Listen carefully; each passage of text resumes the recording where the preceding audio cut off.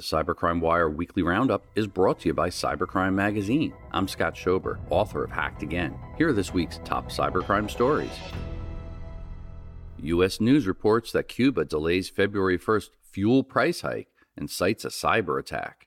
TechCrunch reports that hackers stole 112 million of XRP Ripple cryptocurrency. The Romanian Insider reports that hackers obtained confidential information on Romanian officials after a cyber attack at the parliament. Fox 5 reported that in Georgia, Fulton County suffered a cyber attack. The phones, tax, and court systems were all impacted.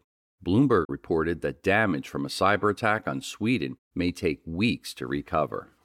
Reporting for Cybercrime Radio, I'm Scott Schober, author of Hacked Again. This weekly roundup of the Cybercrime Wire is brought to you by Cybercrime Magazine, page 1 for the cybersecurity industry at cybercrimemagazine.com. For more breaking news, visit cybercrimewire.com.